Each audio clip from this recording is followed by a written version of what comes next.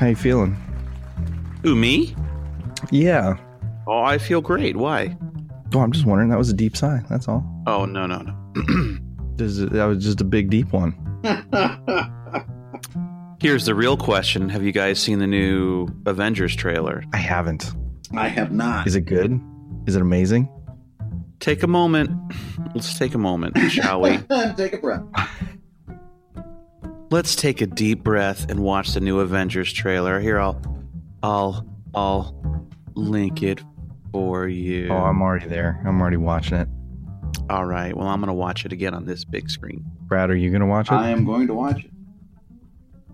Infinity War, right? Yeah. I like all of these heroes. Mm-hmm. I'm willing to watch all of them in a movie together. I enjoy these heroes, and I look forward to their adventures. I mean, since we're talking about Marvel anyway. Corey Cassoni, it's been such a long time, and yet you have not lost your knack for the masterful transition. I don't want to spend too much time on it. Wait, are we recording? Yeah. The way you said it. Yeah. I mean, this. I guess we're back. Okay. All right. Let's talk about Chibi Cebulski. Why'd you call him Chibi?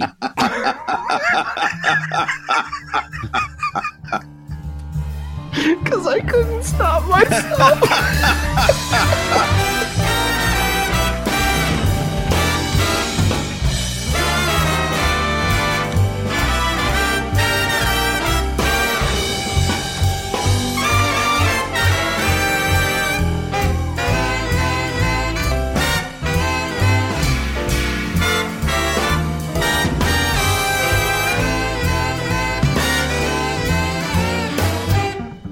Do we want to say welcome to Surviving Creativity? Yeah, we can, but then it's going to put Corey in the position of doing another transition. I mean, can we expect a twofer? No, you gotta do it like that was the cold open. Oh, Now the opening credits. okay, yeah. I'm with you. Oh, I got you. So we'll do the jazz thing right here then. No, I think it's time to retire the jazz thing. You mean the 10-minute intro? It wasn't. If you're lucky. It's not that long. You were. Dude, you were constantly stretching. Anyway, so this is an episode, and this is an episode. So get ready for hi. And did I say I was Corey? And then you realize the end's catching up, and you go. So yes, I mean sometimes I just feel like we're in pink. Oh, surviving creativity. Sometimes I feel like I'm a man trapped in it. Surviving creativity. Creativity. I disagree with your assessment of that, but let's get back on topic. Okay. Welcome back to Surviving Creativity. Hello, old friend. Hi, Brad. I was talking to the listener. I'm Scott Kurtz. I'm Brad Geiger. I'm Corey Cassoni. Now back to Chibi. Right. who last night we agreed we weren't going to talk about. No, because we need to talk about net neutrality. I still think that's more important, and we'll get to that in a minute. Mm-hmm. But we can't not. I mean, this is going up this week, so we can't not bring this up because it's happening right now, and that's why I don't want to spend too much time on it because there's a lot of information still coming out and a lot of timelines still trying to line up.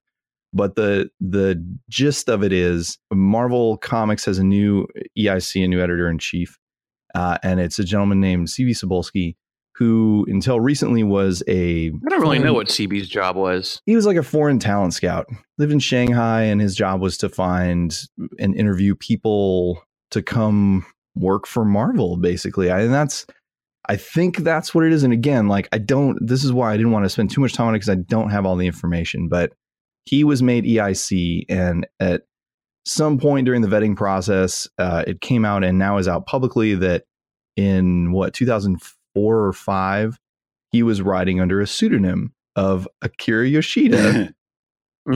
And CB is a very white dude, and Akira Yoshida was very not. Like, it wasn't just a pseudonym, and I think this is where it goes off the rails. This is where it's really fucking weird. Yeah, there's a whole backstory for this individual that was given to Comic Book Resources, I think, because Yoshida was sort of like an up and coming in the Marvel world. They were writing a bunch of books and people were excited about it, but nobody had any idea who this person was. And they got a little bit of information at one point, and it's like this backstory of this character's life. So CB gave this pseudonym this backstory, and what I'm trying to figure out is how much of it actually lines up with CB's life, because Cebulski, I believe, spent a lot of time overseas in Southeast Asia and Japan and China. So, like, I don't know if Cebulski. I know one part of it that didn't line up with his life. Please tell me. He's not fucking Japanese. You ain't wrong there, brother. And that's and therein lies the problem, right? It's people talk a lot about cultural appropriation and trying to, like, how do we define this, and where does it stop and that kind of thing. And I think this is a pretty. It's not even cultural appropriation that bothers me about it. Okay. Because I don't think it had anything to do with cultural appropriation. Debatable, but I don't know enough about it. We can talk about that later. Keep going. I think that he could have picked any. I think the problem was that he was an editor or working, and there's a rule at Marvel, that says editors can't write. Well, and that's rather than change that rule, that arbitrary rule, right? They made a new rule where it was okay for them to impersonate a Japanese man and promote his hiring as some kind of awesome champion of diversity move, and give him a whole fake backstory, and just let CB pretend to be an up and coming Japanese writer that Marvel was. Yeah. That's the part I don't know. Did Marvel not know? Well, and this is why Marvel in on it. This is why I want to talk about it next week, because I don't have all the information yet, and it's still coming out. We're still not 100% sure if because he was an editor at the time, or an assistant editor when he did this. So we don't know if Marvel knew. We don't know if his bosses knew. We don't know if the people who hired Yoshida knew. We also don't. There's also some stories about people at Marvel who, like, didn't know who Yoshida was, and then there were some journalists asking questions, and then and this is where it gets grossly bad. There was, like, a translator that came to the offices to hang out for some reason, and everyone just assumed that this was Akira Yoshida. Not only assumed, that's what I've read. Again, I don't have all the information, so I gotta wait till next week so I can collect it all. If we're reading the same thing, supposedly the story was that not only did he come to the offices, somebody had lunch with him, and then came back with stories. That how nice it was to meet Akira Yoshida, which it is, again, weird on a huge scale that you could have an entire lunch with somebody and not come to the conclusion that you're not talking to the person that you're not talking to. I mean, so I'm not making excuses for anybody. Yoshida's a very common name, so if this guy just showed up. And his name's Yoshida-san, and he's like, "Hi, I'm Yoshida-san," and everyone in the office just went, "Oh shit, we're finally meeting this person." Like, I could see that happening like that.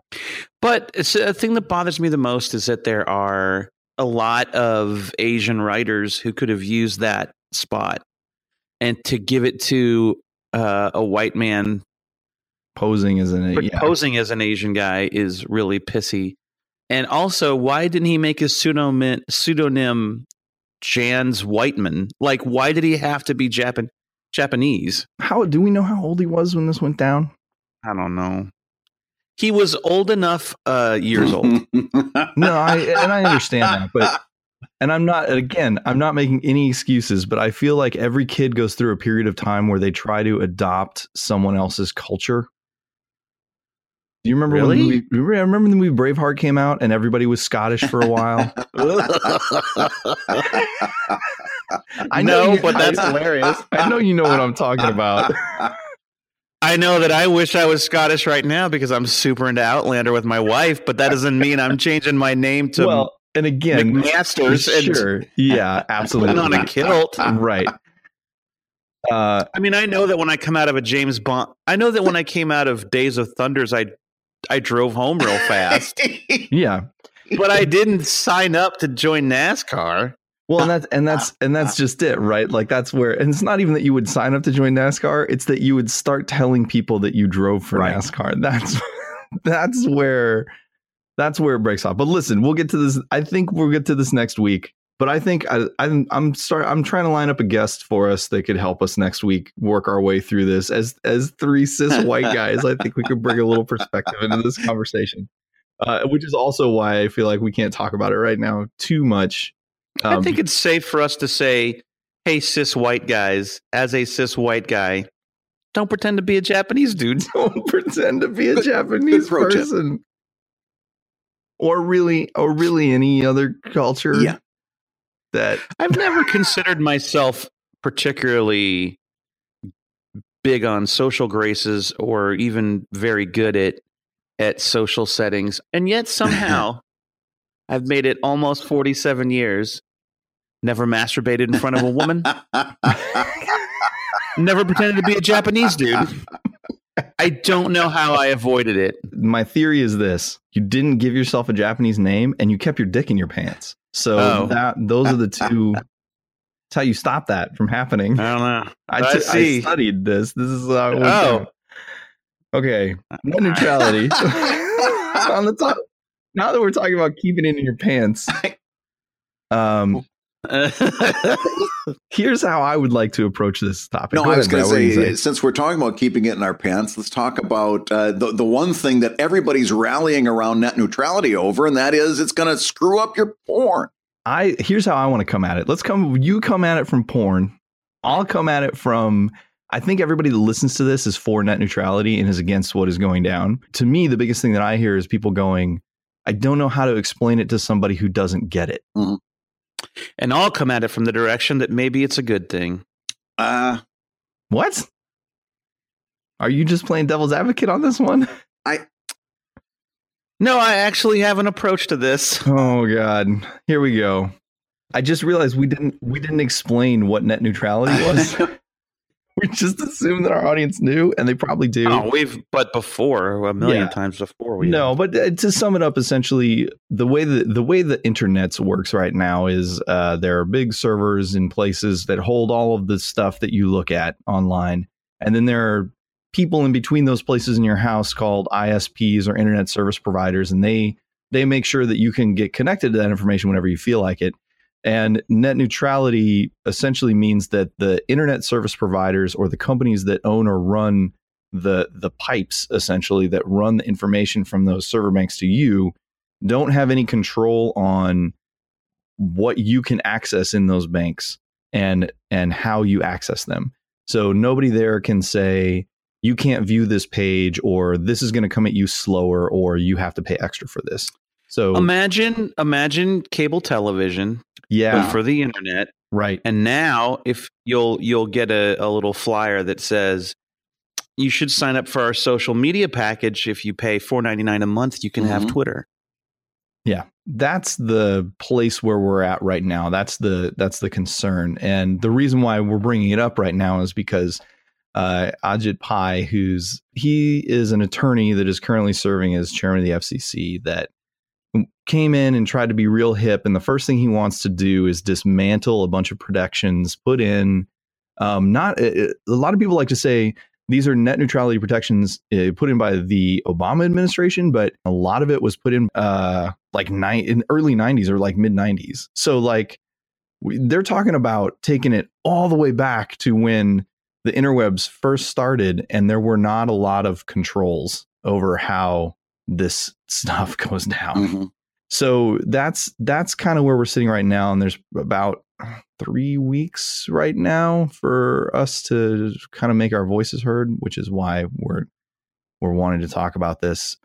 Should we start with porn? Well, sure. I mean, listen, this is This is very simple. So it goes into the wolf guarding the henhouse thing. What's going to happen is the one thing that has been a constant since the very first days of the internet is that people used it for pornography, and it was a very efficient way to distribute, especially when distribution in the real world was a little bit more difficult. Right? You had to go into the 7-Eleven. They kept the Playboys behind the counter. It was a big deal. So immediately, the internet, as the Avenue Q song goes, the internet is for porn. And this was a good thing. In fact, you can go back and see that a lot of the good things that happen, a lot of the technological advancements happened around porn as ways to get porn into your hands or into your hand more quickly and more efficiently. This is all to say that porn is very popular on the web. And what do you do with a popular thing, but you monetize it? And the first thing that cable companies are going to do once they diminish net neutrality is get you to do something you haven't done for well over 20 years, pay for your porn. That's the first thing they do. Yeah. So in preparation for this, I met with a guy who's a buddy of mine, and we went and had beers, and he works in the tech industry. And I wanted to kind of pick his brain about it a little bit over the course of the conversation. And he laid it out to me in a very interesting way to support Brad's porn thing. And I don't know if he was being facetious or not, but I think he was being serious. He said 49.5% of the internet is used for porn. 49.5% of the internet is used for BitTorrent or some sort of peer-to-peer or multi-peer moving images or video or stuff around. And 1% of the internet is to use to search for those other two things. So if we get rid of net neutrality, one of those three things is going to be heavily affected. Which is super bad for everybody across the board. Okay. And see, now I got to hear this now because I want to know where you're coming from, because you keep thinking like this isn't a bad thing. You of all people.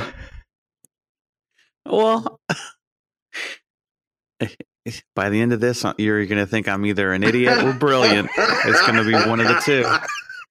It's nice to have a dissenting opinion. Let's hear it. Okay. Well, first of all, no, you're wrong. I probably is just a safe bet all around to always say that to me. Okay, so I don't think abolishing net neutrality is a good solution to any problem, but it doesn't change the fact that there are problems with the internet. And the biggest being that the internet now has changed so much compared to what it was when even 5 years ago. Here's a good example. My dad called me to tell me that AT&T, who has been providing his cable and internet for years now, someone came to his door and said he had to switch to DirecTV. He couldn't be on AT&T cable anymore. And that either he got to go up on the roof and put DirecTV up or he lost his cable. And I immediately thought my dad was being taken advantage of by some shyster. But no, it's true. AT&T bought DirecTV. One of the reasons being was that AT&T, when it set up its internet service, the internet was different, and it could carry both the internet signal and the cable signals over the same cable. But now that everyone streams Netflix constantly and everyone streams everything constantly, there's not enough bandwidth. Right. So they need to move the TV part to something else. So they bought DirecTV. So now if you're an AT&T customer, whether you like it or not, at some point your cable TV is going to become satellite TV because not enough people are watching TV because they're all watching Netflix and Hulu and streaming services, and they need the bandwidth or they won't be able to support those customers because they don't have the infrastructure. So I think there are real problems when it comes to how the internet is changing, how we're using the internet is changing, and that when you look at the internet that allowed, just from a personal point of view, PvP to happen because it was this level playing field. the fact of the matter is, yes, as far as a level playing field, PvP gets as much access as Netflix. But if you look at it from the ISP's perspective, Netflix is 30 to 50% of all their traffic in PvP doesn't register. So they're not the same, right? Now that Netflix exists, because of net neutrality, you can have this huge problem for an ISP. And I think that if it was still mom and pop ISPs and it was some local guy running a local internet service provider and suddenly he can't service his customers anymore because Netflix exists, I mean, something's got to change, don't you think? Maybe. It's interesting because this is actually, in arguments against net neutrality, one of the ones that holds up a little bit. Google actually took the stand for a while. The idea is that, so though similar data types shouldn't be discriminated against, it's okay to discriminate across different data types. The idea being that if you're talking about webcomics versus video streaming, right? So the idea would be like all webcomics get the same traffic, and are treated the same way, and all video gets the same traffic and is treated the same way. So to me, I always didn't like this argument because it's a very separate but equal argument, which we've heard about other political things in America in the past, and it never quite shakes out. The reason why is because the people who have to maintain the equality are big businesses who want to make a lot of money. So I feel like you could get away with something like that, but you're still going to need government regulation. Like, you're still going to need somebody to make sure that these companies who control and measure the data are following the rules. By making them Title II, which is the idea to reclassify broadband as a common carrier, like as a telecommunication, like phone or whatever, they have to follow the rules of Title II, basically. And I don't think they currently are, but by getting rid of all of that and all the current protections and policies that are in place, we're going to let them run ramshot. Mm-hmm. They can do anything. This is where I wish we had a guest that was an expert on, because the fact of the matter is, if you look at the way things are going, it was video games used to be you went and bought a cartridge or a CD, and then it was, well, you don't have to buy the CD anymore. You can actually just download the file. Right. And now it's, don't even download it, just stream the game. You don't even have to download the file to your computer to run it, just play it in the air. Right. And so while I understand that I don't want an ISP telling me, oh, you want to use Twitter? Well, great. Here's our Twitter package. And of course, as always, it's going to get aimed. The cost is going to get aimed at the poor people and not at the corporations that have all the money. But like when Brad says, I'm supporting a family of 4 on my webcomic, net neutrality is important to me, it feels different to me in my heart than Netflix going, well, I have $1 billion company and I don't want to have to pay extra because we're eating up the entire internet. Which is something that actually happened. Yeah, it is what actually happened. Yeah, Comcast, in violation of net neutrality, Comcast throttled Netflix secretly, and Netflix paid them money, and then it all was fine again. Here's the real problem with doing away with any kind of protections like that is, you've got service providers who are going to go after companies, big ones, and charge them ridiculous amounts of money. And then that's going to pass back to the users, the end user. Netflix is going to charge us more money.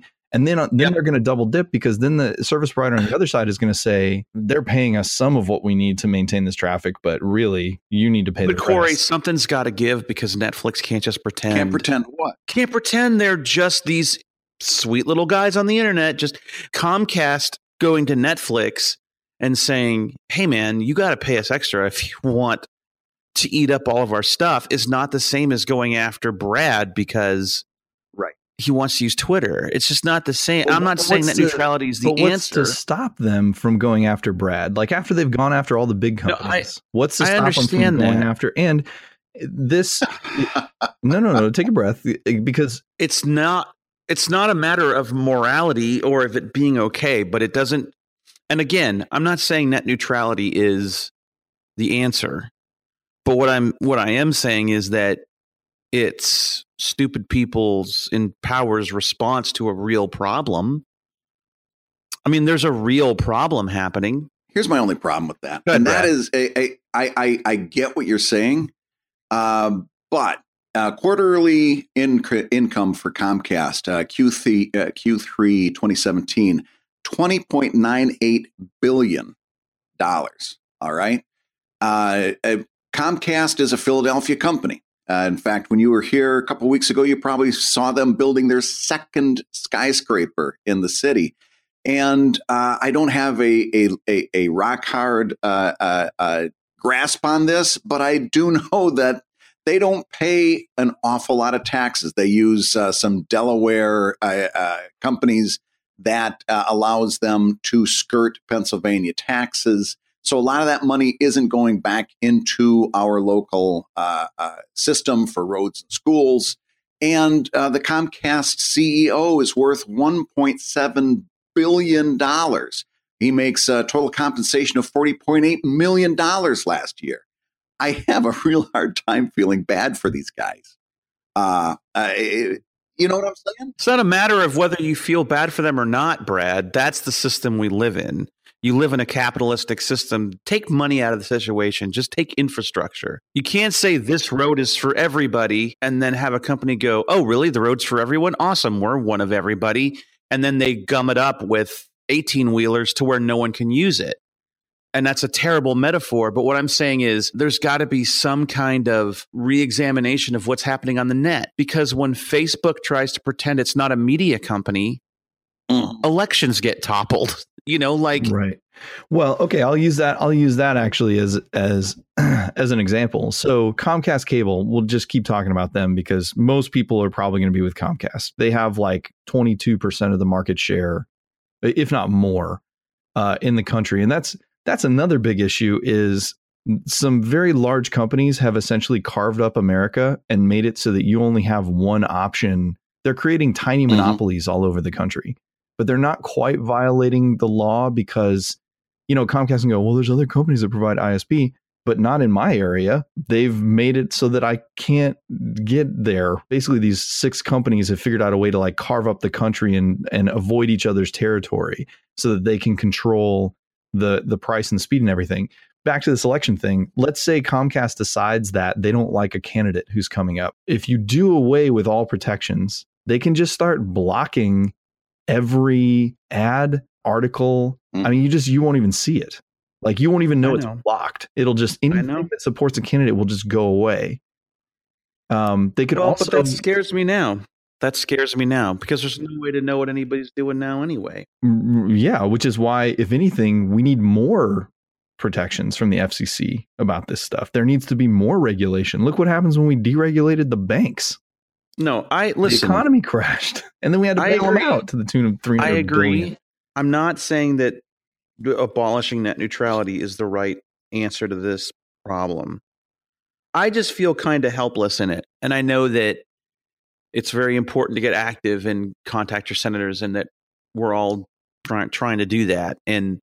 But when it comes down to it, I feel like there's not a whole lot we can do, to stop it. Well, and this is an interesting problem that we're having in America right now. Several studies now have shown that the voice of the individual is having less and less effect on actual seeable politics. But they're not 100% sure why, because a great number of voices, like a corporation, for instance, or a 501c3, so like a whole bunch of people can have an effect on policy. But they're saying like an individual is having more and more trouble in America having an effect on policy. Using the web, for instance, you can get a whole bunch of people into a single voice to voice their concern. And that's what people are doing right now. So It's about calling the FCC and essentially and leaving a message. And here's why this is important. First of all, Pi has said before they even opened the comment lines that the comments were not going to sway his opinion on this. So we already have the FCC chair saying, right, what you say doesn't matter to me before they even open for comment. But that individual is not going to be the FCC chair forever. And this stuff stays on record for a very long time.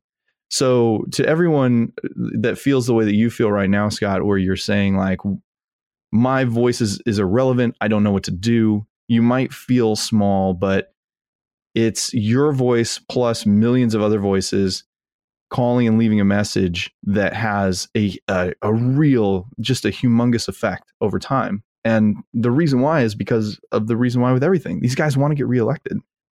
The FCC might gut some rulings now, but it's still going to have to come to legislation. And when it comes to legislation, if senators and congressmen and women are getting their phone lines flooded with people saying, please don't take away my porn, then then they'll listen because they watch porn too. Oh, so you've got 2 Democrats, 2 Republican, and then the chair. And it's a 5-person vote. So Right. you got to believe that the Democrats are going to vote to keep net neutrality. At least that's a foregone conclusion. Sure, they're going to vote for Pay it. is going to vote against it. Right. The three big companies. Yeah, the 3 big companies behind it are Comcast, Verizon, and AT&T for abolishing it, and they're all putting a ridiculous amount of money, lobbying money, dark and otherwise, into these 2 guys that are on the FCC chair right now that are on the Republican side. So you know how they're going to vote, and for whatever reason, Chairman Pai has already said how. First of all, can we just say that he sounds like a Star Wars villain? Chairman Pai. Yeah, right? Like, it's not just me, is it? No. Doesn't he sound like an episode 1 Star Wars bad guy with his giant, fucking Reese's cup? I think this actually was the plot to episode 1. Totally. It was. They were trying to throttle the net. I have been reading that one of the commissioners, one of the Republican commissioners is starting to sway a little bit, or at least has made those kind of announcements. All of which to say, hey, Scott, you're saying you don't feel like your voice is heard and stuff like that, and I feel the same way a lot of times. But you can't let that defeat you. You've got to still make that call to your senator. I've got a senator here in Philadelphia. I've called more calls into my senator in the last year or so than I ever have. And I know he's not listening to me. But no, listen, I've made the call too. I've done what I can. What I want to do, especially when it comes to this podcast, is try to assuage the fears. If you're okay, so let's say you're someone listening to this podcast. Okay. It's been a crazy year because within 1 year, a couple years, 16. Well, yeah, it's been a crazy couple years. 17 were rough. Yeah, but look at 17 right now. Here's what we're facing. Okay, you're a cartoonist or you're a creative person trying to make a living as a self-employed creative individual. The Republicans are trying to get rid of your health care, right? The Republicans are trying to get rid of all your tax deductions. Oh, that one's up today or tomorrow, isn't it? About that sometime, because that would get... and the Republicans are trying to abolish your ability to have a level playing field on the internet. It's a little scary. It's a little scary, a little bit. But art and creative fields existed prior to all of this. They'll continue to exist. And I think people might have to pivot. For example, let's say as a company, Corey, let's say net neutrality is abolished and our internet traffic goes to shit. My tummy hurts. Keep talking. I'm listening. Wouldn't we just pivot our business more to publishing?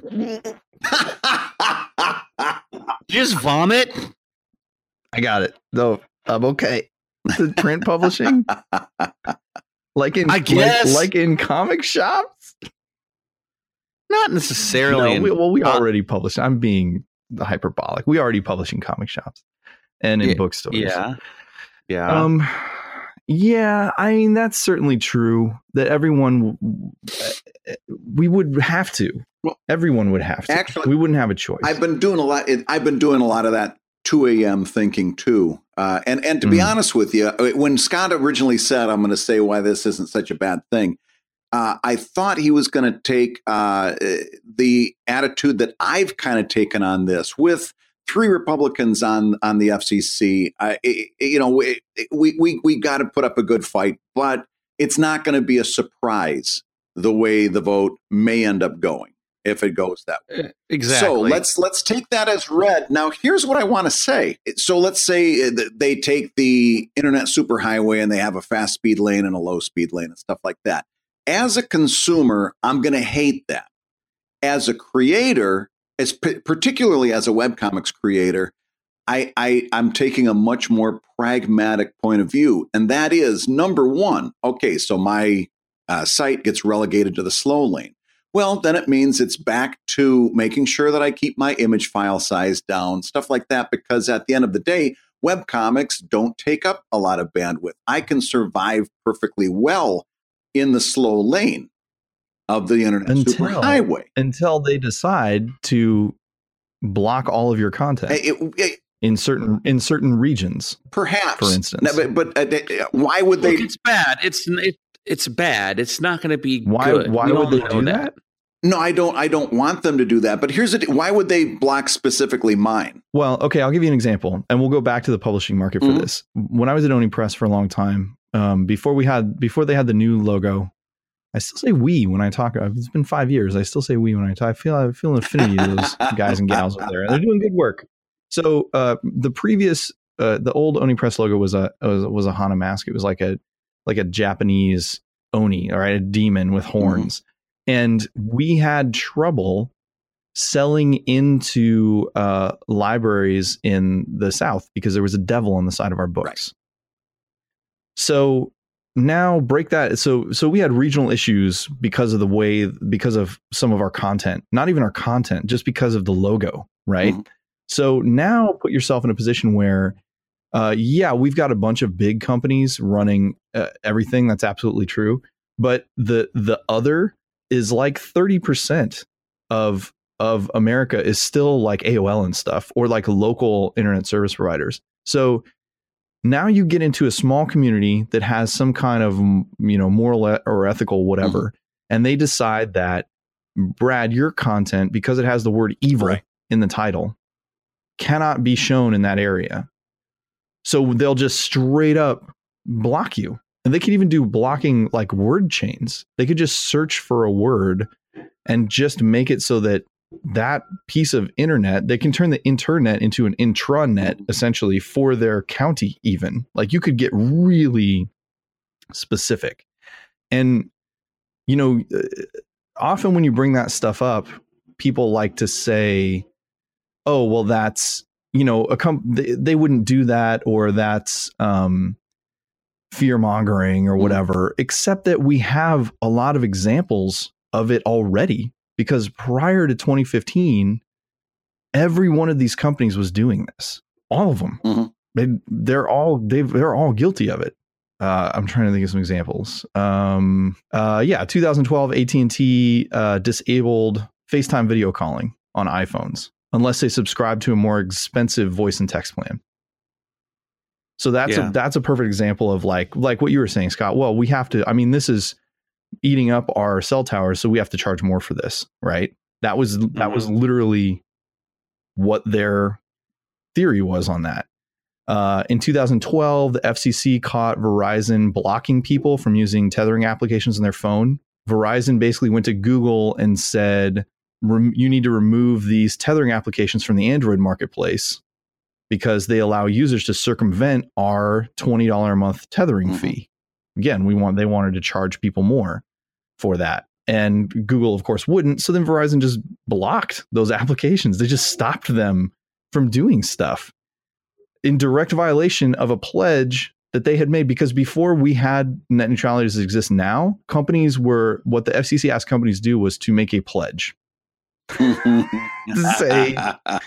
hold up their right hand and cross their heart and swear to die and say, we promise we won't do any bad stuff. I understand. And again, it's one of those things where I'm trying to hold more than one thought in my brain at the same time. No, I understand. And I understand that these companies are not hurting. I understand no one at Comcast is hurting for money. I think we should get out of that mindset across the board. But the problem, all things we talk about. But the problem is the technology is changing faster than the law. Right. And the technology is changing faster than the policy. Absolutely. And the corporate policy. And the technology is changing faster than the infrastructure. Sure. So when Steve Jobs decides, well, he's dead. So when Apple decides the only way to sell a new phone is to let everybody stream their fucking face when they make a phone call, then they just put it out there. And now that creates a real problem for the ISPs. And then, the thing is, like, it's just so funny to me that no one stops and goes, my phone's really not reliable anymore. I wonder why. My phone is so bad. Well, I mean, that's a whole nother issue. I know, but maybe it's because, and again, I'm not an expert, but what I'm saying is no one ever stops to consider, I wonder if it's because everyone's using this cell signal to watch the latest season of Longmire. And now I can't make a fucking call. I mean, okay, first of all, not that many people are watching Longmire. So, well, they should be. It's a great show. But no, what I'm saying is there's more to it.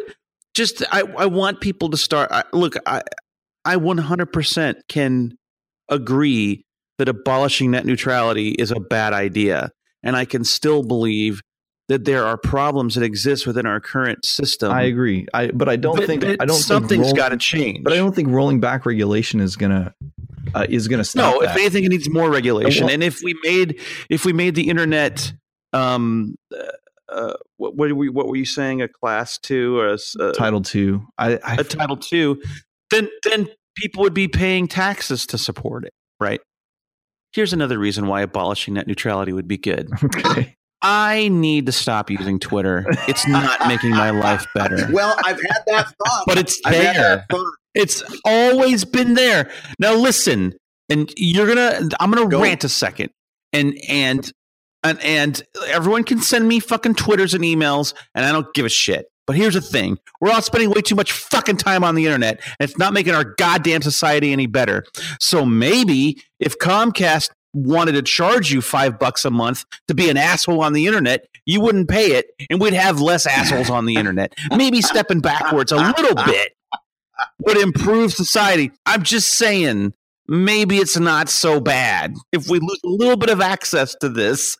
Do not quote me on that. That was totally in tongue in cheek. No, but there's a little bit of truth to that, because I've had the same thought, in that if I had to pay for Twitter, if I had to pay for Facebook, would I really do it? No. And I think what would happen is we would start making decisions about what's important to us. And Twitter and Facebook, not so much. More. But based on yes. But based on what? But based on what? What do you mean based on what? Based on I'm paying $5 a month for Facebook, I'm off Facebook. No, I understand that. But to explain to me what you'd say, well, maybe I'll make some decisions based on other things, but on what other things? Because societally, we don't meet around the water cooler and hold conversations anymore about what we read in the paper that showed up on our doorstep this morning. Yes. We're now. And why is that? Assuming we have a water cooler to meet around. Yeah, and then we're holding conversations about that. The social currency of today is now Instagram and Facebook and Twitter, and it's getting to be more. But Corey, you're. I'm not saying that's a good or bad thing. No, but Corey, you don't realize it, but you're defending our point. Yeah, because we're getting too much of our news from Facebook. Look what it cost us an election. I don't disagree, it's all bullshit. But there's nothing else there. So what did we do before this? And if we get rid of net neutrality, it's only gonna get worse, because then the companies can regulate what we see. Well, no, I agree with this. We're seeing bullshit now. Do you know how many times Don Knotts died this year? And he's been dead for 30. I mean, there's a whole other level of conversation here that I feel like has nothing to do with net neutrality, because that's already a problem. Let me just say this about that, just as we're kind of capping this off, because again, I'm desperate to see net neutrality stay. I am much more comfortable as a. What do you mean, you too? You just spent an hour arguing against it. I'm not arguing against it. I'm not arguing against net neutrality. I want net neutrality to stay. My whole business is predicated on net neutrality staying. All I'm saying is that I can want net neutrality to stay and still understand that there's some real problems that need to be addressed. And also, maybe the world would be a little bit better if everyone got off the goddamn internet. But here's what I wanted to. Here's a thought I wanted to leave you with. Having said that, having said that, I encourage you, honest to goodness, if you've never done it before, call your senator. Make a time to put a message into the FCC. If nothing else, you will feel as if you've done something. And that's the first time I called my senator. I knew I didn't change this person's mind, but it felt good to do something. Now, having said that, let's if they abolish it, it's not going to be a huge surprise. So I want to say this: when ad blockers started throttling my site, and I realized that was happening in 2014, I really did think that was the end. Capital T, capital E. And then it kind of forced me to reevaluate, to do some changes, to get creative in my approach. And today I'm doing better than I ever did with ads. All right. If net neutrality goes, it doesn't mean it's the end of the world. It means it's the beginning of a new thing that we're going to have to get creative and work on and find new solutions for. I am much more comfortable staying the way it is. I got this pretty well under control. I know what I'm doing. But if it goes away, it just means that we're going to have to start getting creative again. It's not the end. It just means that we got to roll up our sleeves. We're just going to have to find a way to be at peace with the apes that now rule. I think that it is an important point, because a lot of people are stressed out right now. That this too shall pass, and there will be other stuff, and it'll be okay. But I want to make sure that just because that is true, that people don't get apathetic about that, because we're in a pretty good place right now, and your calls are working. People are swaying, and even if the FCC does away with current regulation, then at some point there's going to have to be some legislation. And when it gets to where there's going to be legislation, what's going to be important, what's going to really matter are, local elections to begin with. I know that sounds crazy, but those are going to be very important, because when these guys can't do stuff on a federal level, local officials are going to start making decisions, and it's going to suck. So local elections are important. Federal elections are important, and phone calls and writing letters. Like it sounds crazy, but for the first time since I was a teenager, people have to, for lack of better terminology, rock the vote. Like, you've got to get engaged in this shit. No, for real. Think about it. Like, I remember. Yeah, because when's the last time anybody encouraged anybody to go out and do anything? I have a lot of friends who I won't name, that during the last major federal election thought the whole fucking thing was a lark, and they just didn't give a shit. They voted third party. Philip, Jermaine, Denise. I'll name them. They didn't. Denise, I'm particularly looking at you, Denise. Care. They thought it was fucking hysterical. They were apathetic about it at best, and that's how we got to where we are now. So, though it's okay to understand that, we will adapt. We'll figure out new things to do. That's what this show is about, and that's how we've all made our careers. But that doesn't mean you shouldn't make a call. It doesn't mean you shouldn't fight. And it doesn't mean that, Scott, that your point's not correct, that something is going to have to change, because, infrastructure costs money. These companies spent a lot of money putting a lot of infrastructure in. No, something's going to change. And I think that abolishing net neutrality is just a bunch of bullshit. And it's just a big part of this donor relief marathon that's happening now with the Republican Congress. Like, anything to help the donors, the rich donors out. Look, in the end, know this: your art is important. Your art will survive. Your art will make a difference. And, you started this because you're passionate about it, and we've been through worse, and we'll survive this. your voice is more important than ever. And it's sad that this podcast won't be reachable any longer. Because we'll be blocked. But it was good while it lasted, and you could read a fucking book, asshole. Read a book. Well, that's nice for you to leave with that. I'm going to leave with battleforthenet.com, where you can enter some info and it'll automatically send a form letter for you. You can also hit a button to find out where to contact all the people you need to contact. It's got the locations of all the protests that are happening all over America on December 7th, which is a great opportunity to get involved. It's also got a list of all the other websites where you can find information about who to call and where to call. I will say that it's not going to be easy because the FCC has been dicking with their phone lines. The day that that started, I had one of my very rare tweets about, here's the number, go make a call. And immediately a bunch of people told me the line was now disconnected and I had to go find another number.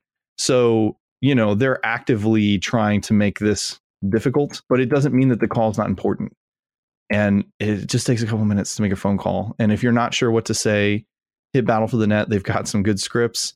Anyway, if you want to call the FCC directly, the number is 202-418-1000. That's where you can leave a comment. That's 202-418-1000. So call that number and just say, I want to maintain net neutrality as it stands, and please don't take my porn away. Maybe don't say that last part, but save the web, please. Is there anything else we have? You're not still recording, I am, are you? yeah. I catch all this shit. Is there anything we have to say about anything else we have to say about net neutrality? Probably not. I was glad that you put in the ways that people could get involved. I don't know whether you saw my note or not, but that's exactly where I wanted you to go. Yeah. Well, we have some time. People need to make some calls. The FCC is probably going to chuck out at least the stuff that happened in 2015 when the FCC decided that they were going to give. I don't think they made it a Title II Title II, but they gave it all the considerations of a Title II. So it might not. The internet's not a public utility, but it's treated similarly. I think that's the thing they're getting rid of right now for sure, and then some of the other stuff as well. They just want to get rid of all of it. But yeah, the December 7th across the U.S., people are protesting outside Verizon and AT&T stores, and there's a map of. I was just looking at that on that site, along with calling your representatives. I've showed up to a few protests, and that feels good too. In other words, those are two things that I've actually seen have positive outcomes, positive effects, is calling and showing up, lending your body to a gathering of people is a powerful thing, and you can't underestimate it. And I've showed up to a few protests, and it feels good. And that's the thing, right? Is it's like getting involved feels good, and people see it. It's again, it goes back to these, studies show that as an individual, your voice isn't very powerful, but as a group, your voice becomes very powerful. So when people protest, it gets seen, unless there's no net neutrality, because then they can control what you see. That's all. Surviving creativity. We're back. Cue the jazz.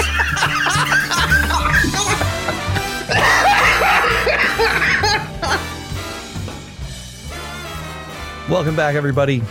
I'm Corey Cassoni on behalf of myself and my co-hosts Scott Kurtz and Brad Geiger. Thank you so much for joining us for the return of Surviving Creativity.